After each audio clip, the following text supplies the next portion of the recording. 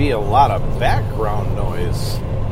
Oh, that's right. Because I didn't have time to fucking record the podcast last night, so now I gotta do it in the goddamn semi. Welcome to the Brotherhood of the Traveling Dawghouse. Let's go.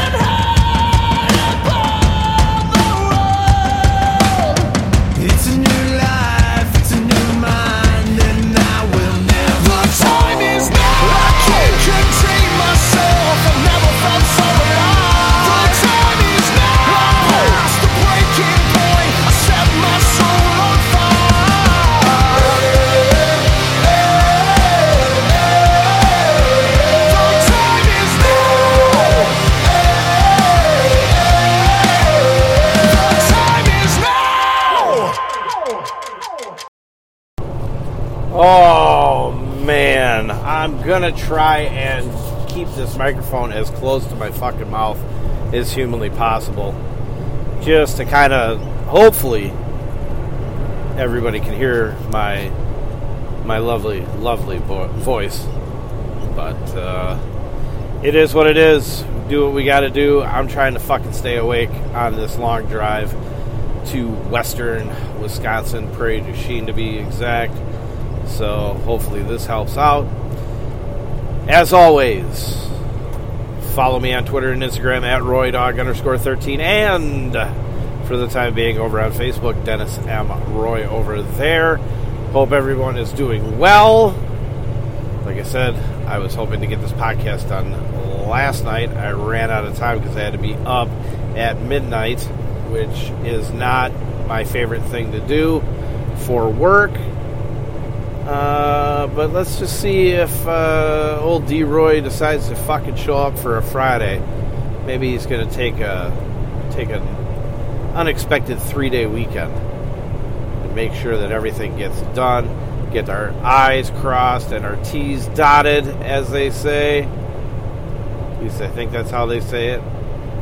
But not going to take too much time, not going to have probably an hour long, I wouldn't suspect. But I do want to talk about the Thursday night game. I want to talk about the spreadsheets that went out on Tuesday. First and foremost, the Week 3 Strength of Schedule chart. That's the ones denoted as SOS, which means Strength of Schedule, of course. Those ones, that's the thing that I've been working on. This will be the third year, I believe, that one has gone out. I'm trying to get them out earlier. Now, if you're up on Tuesday nights, later on Tuesday nights, I got that one done about 8:30, 9 o'clock Central Time. So, it worked out for anybody who was paying attention to their mailboxes that you're going to have that sheet available before waivers were done. But if you do Wednesday waivers, it actually kind of works out for you because you have a chart that you can look at and kind of determine and use that to help determine whether or not players that are on your waiver wire or in free agency for your seasonal teams, if they're worth a look. I also like to use those sheets. I'll go over that sheet. Hopefully tonight I'll be able to get recording. I want to get going on Week 3 for DFS, first look. But if anything, we can take a look at the strength of schedule chart and see if there's any players to watch for DFS. I like to use that.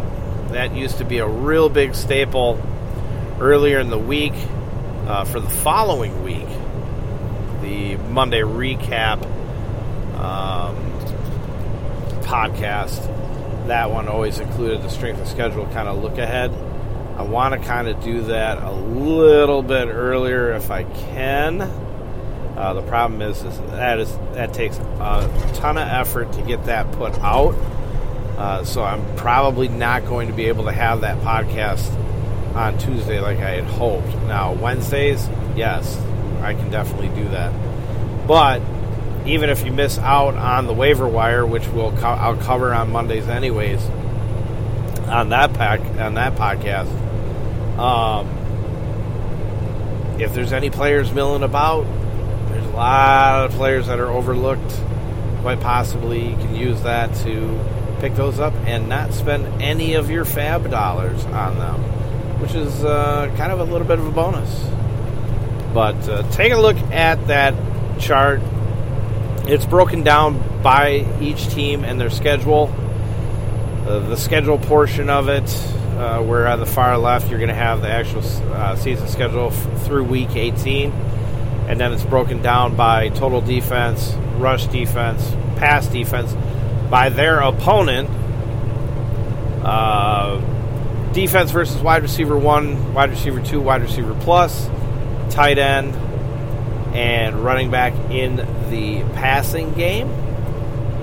Also, what you will have is the DVOA breakdown per opponent from the offensive side.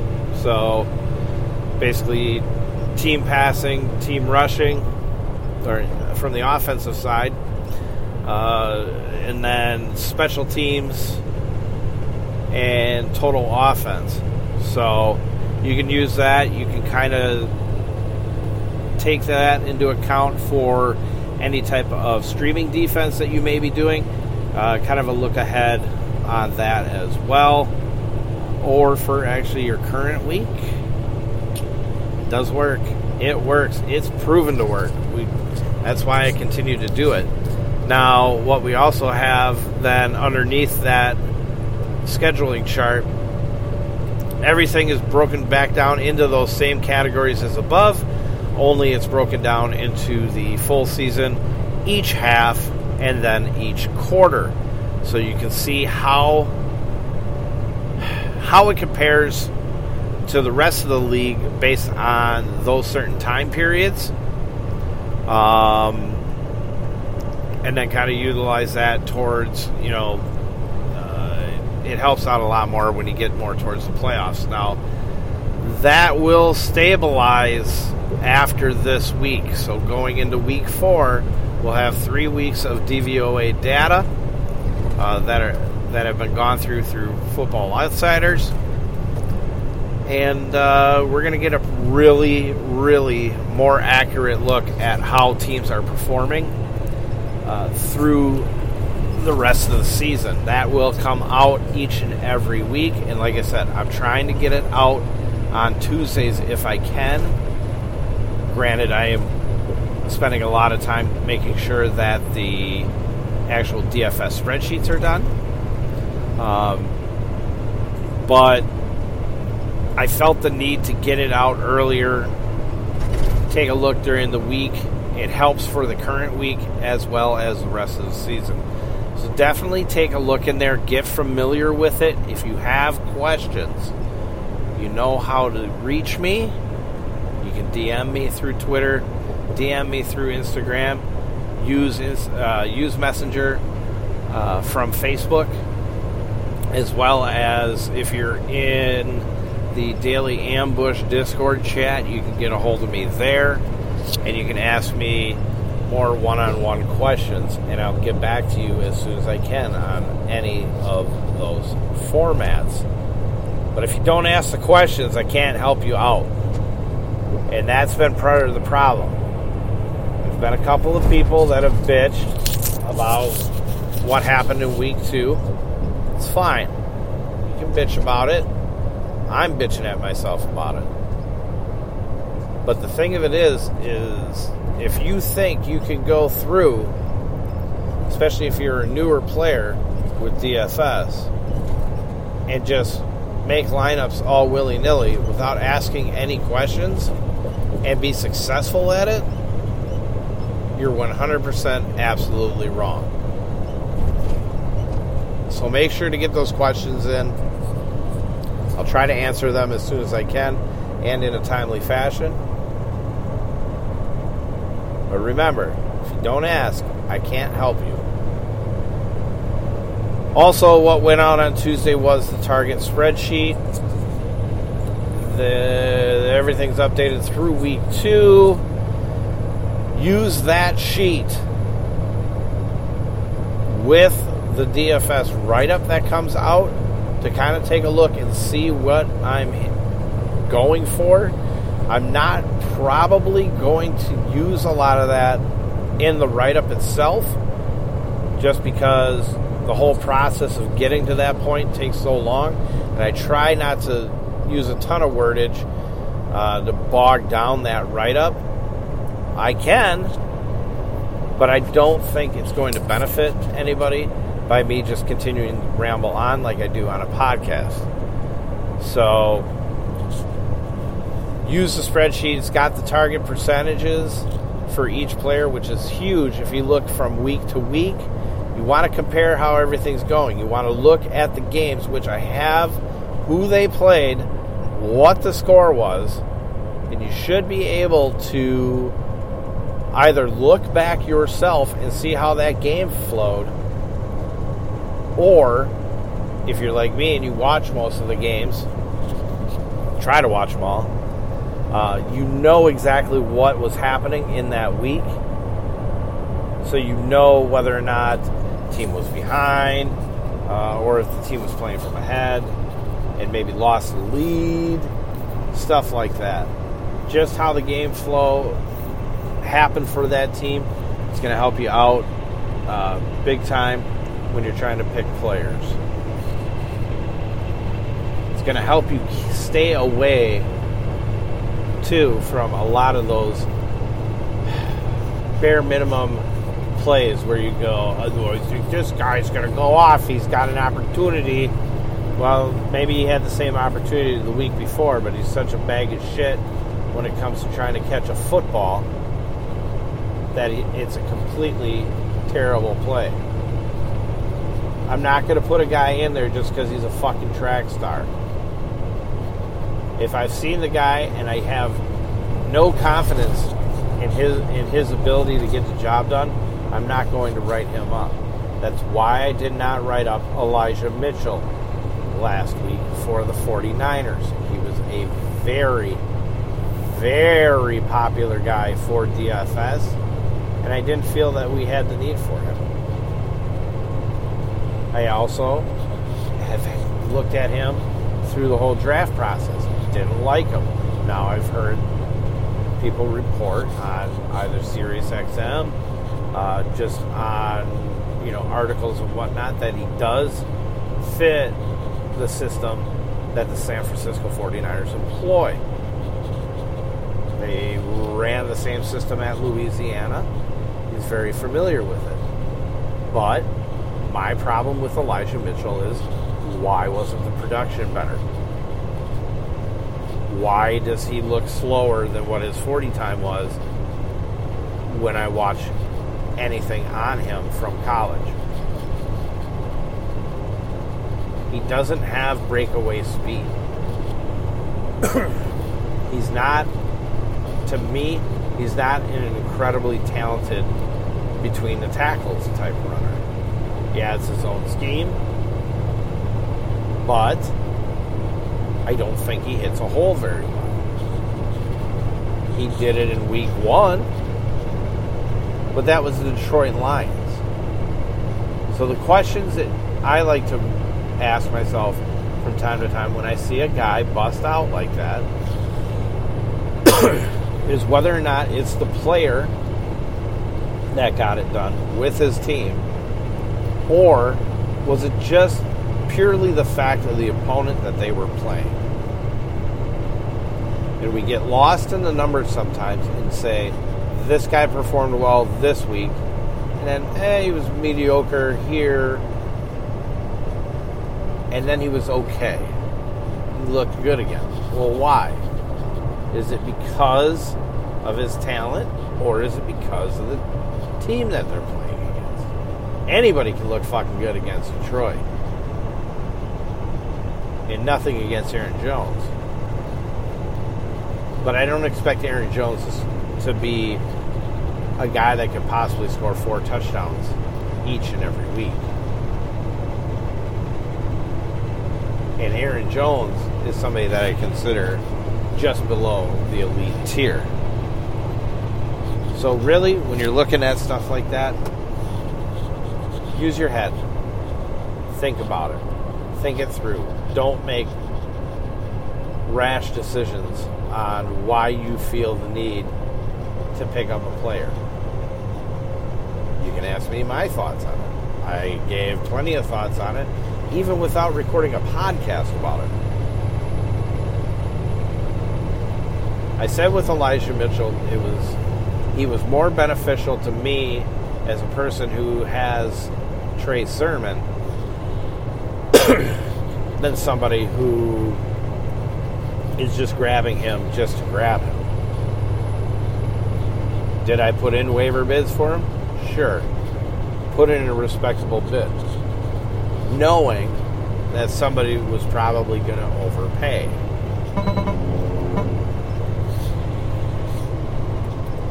And I'm glad they did overpay,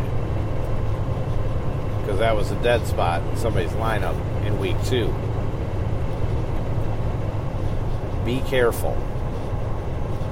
Even if a so-called quote-unquote, and I'm doing the air quotes, expert tells you it's a great pickup, do your research on it. You make that decision. That person is not running your team. That person doesn't have to deal with the consequences. The thing of it is, the experts, when they tell you to go grab these guys, when it doesn't work out, what are they going to tell you? Well, it didn't work out because of the opponent that they were playing. Really? It didn't work out because the team wasn't playing as good. Really?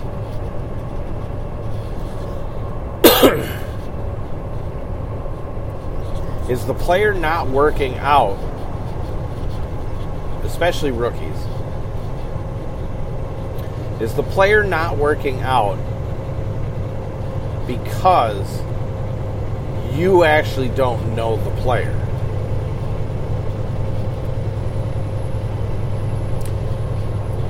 Did you or did you not actually go look at the player and what they look like in college? Not statistically, what they actually look like when they played the game.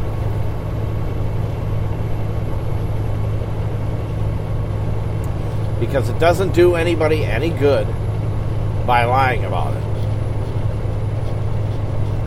And even before you made the decision to tell somebody that they had to pick up this player, they had to. You had time to look that player up. You had time to look at what happened that week. How it happened. How did they explode? Who was the opponent?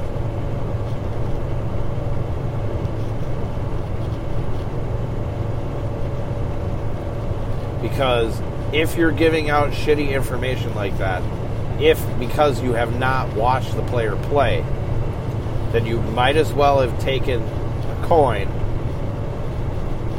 and made the fantasy owner choose heads or tails whether or not they were going to try and actually pick them up. But that's my 2 cents on it. Now, what do we got going on tonight? Little game of foosball between the Carolina Panthers and the Houston Texans. I know. Fun game, right? I don't have the pricing in front of me on all the slates, but I did go over the spreadsheet and found a couple players, at least core type players, that you can utilize. And maybe, just maybe, a couple of possible value guys. The pricing that you see on the spreadsheet was FanDuel, Yahoo column, and then the DraftKings column. FanDuel and Yahoo do not change their prices whether or not you put it in the MVP spot, the 1.5x points spot on your team, which is great because they price it up as if everybody is basically in the MVP spot. But you can still fit guys in fairly easy on those two sites. On DraftKings, the pricing that you see, and I'm trying to reiterate this, I've said this before on how it's going to be, but I just need everybody to understand. The pricing that you see there is their standard price, and that is their flex price. So if you want one of those players in your MVP spot, your 1.5x spot, you're going to have to pay 1.5 times that player's salary. So basically, take the price, times it by 1.5, and that's going to be their MVP / captain spot price. I can't give you the MVP and the cash or the regular flex price. It doesn't work that way. At least not for putting the data into the spreadsheet. So it is what it is. We just got to utilize it. Now, this game is projected to be low scoring. Carolina, of course, I believe increased as the winner. Or increased from, like, say, a -3 to, like, a -6, something like that. So they got to be more heavily favored. If you have a flat 6 on there, I think that's a good bet. I do think Carolina can stomp the Houston Texans into oblivion. But whether or not they can beat them by 6 is another question altogether. Jacksonville, of course, they won. They hung around Cleveland for quite a bit of time. So, definitely think about that. Think out loud about it. Think about how you want to build this lineup. Do we want to use Carolina defense? I think they're in play. Davis Mills, the rookie, is going to be at quarterback for the Texans this week, with Tyrod Taylor going on IR.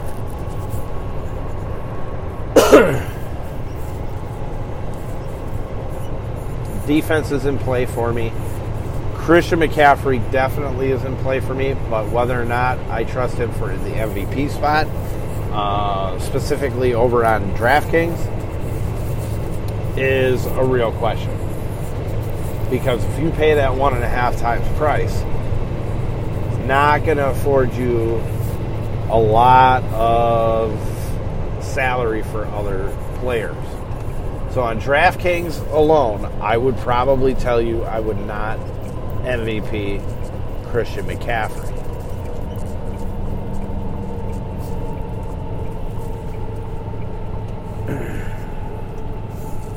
DJ Moore is a guy that I'm looking at. He has a really good matchup, specifically at times when he lines up across from one Vernon Hargreaves III. Everybody can burn Vernon Hargreaves. The number ones against Houston have had success. So, in my opinion, DJ Moore needs to be in. Can he be a captain / MVP? I believe so. At least more than McCaffrey on a site like DraftKings. Because you're not going to be paying nearly as much to fit him in that lineup.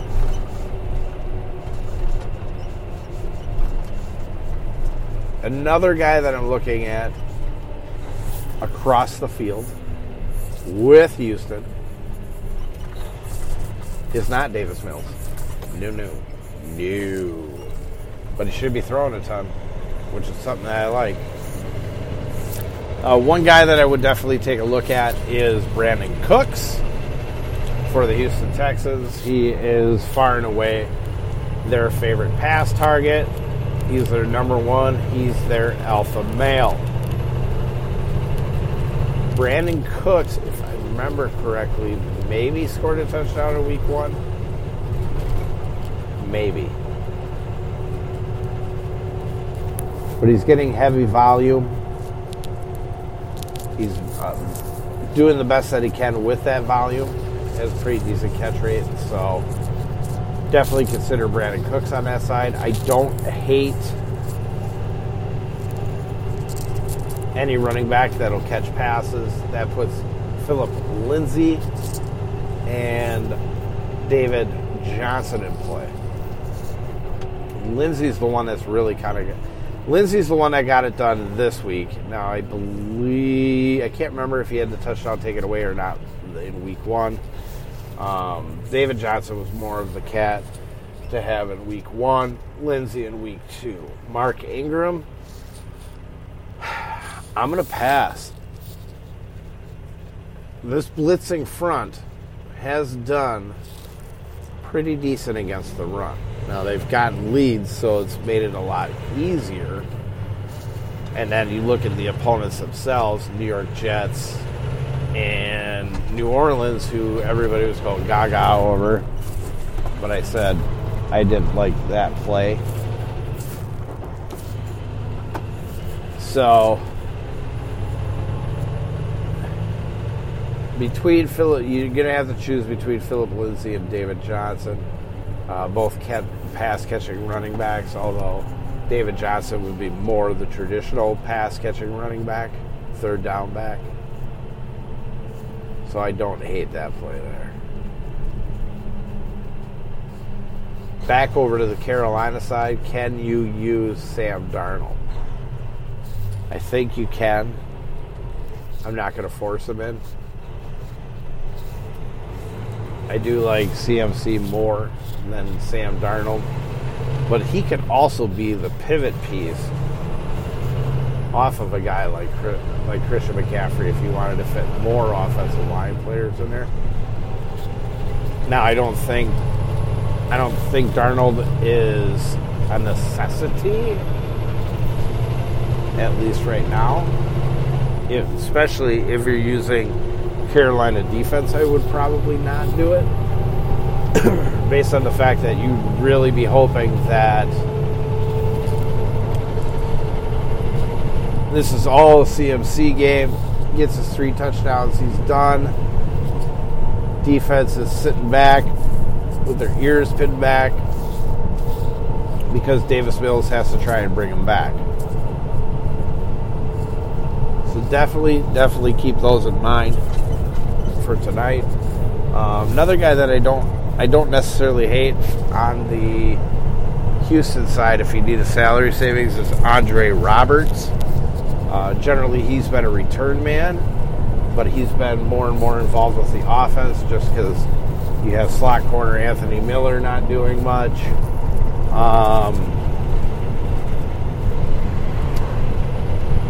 Also, Nico Collins went down, so that opens up opportunities.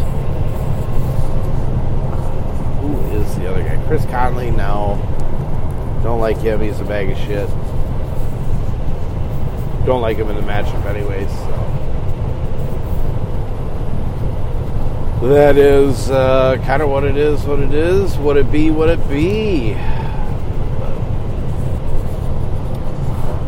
think this has been pretty fine as far as time is concerned.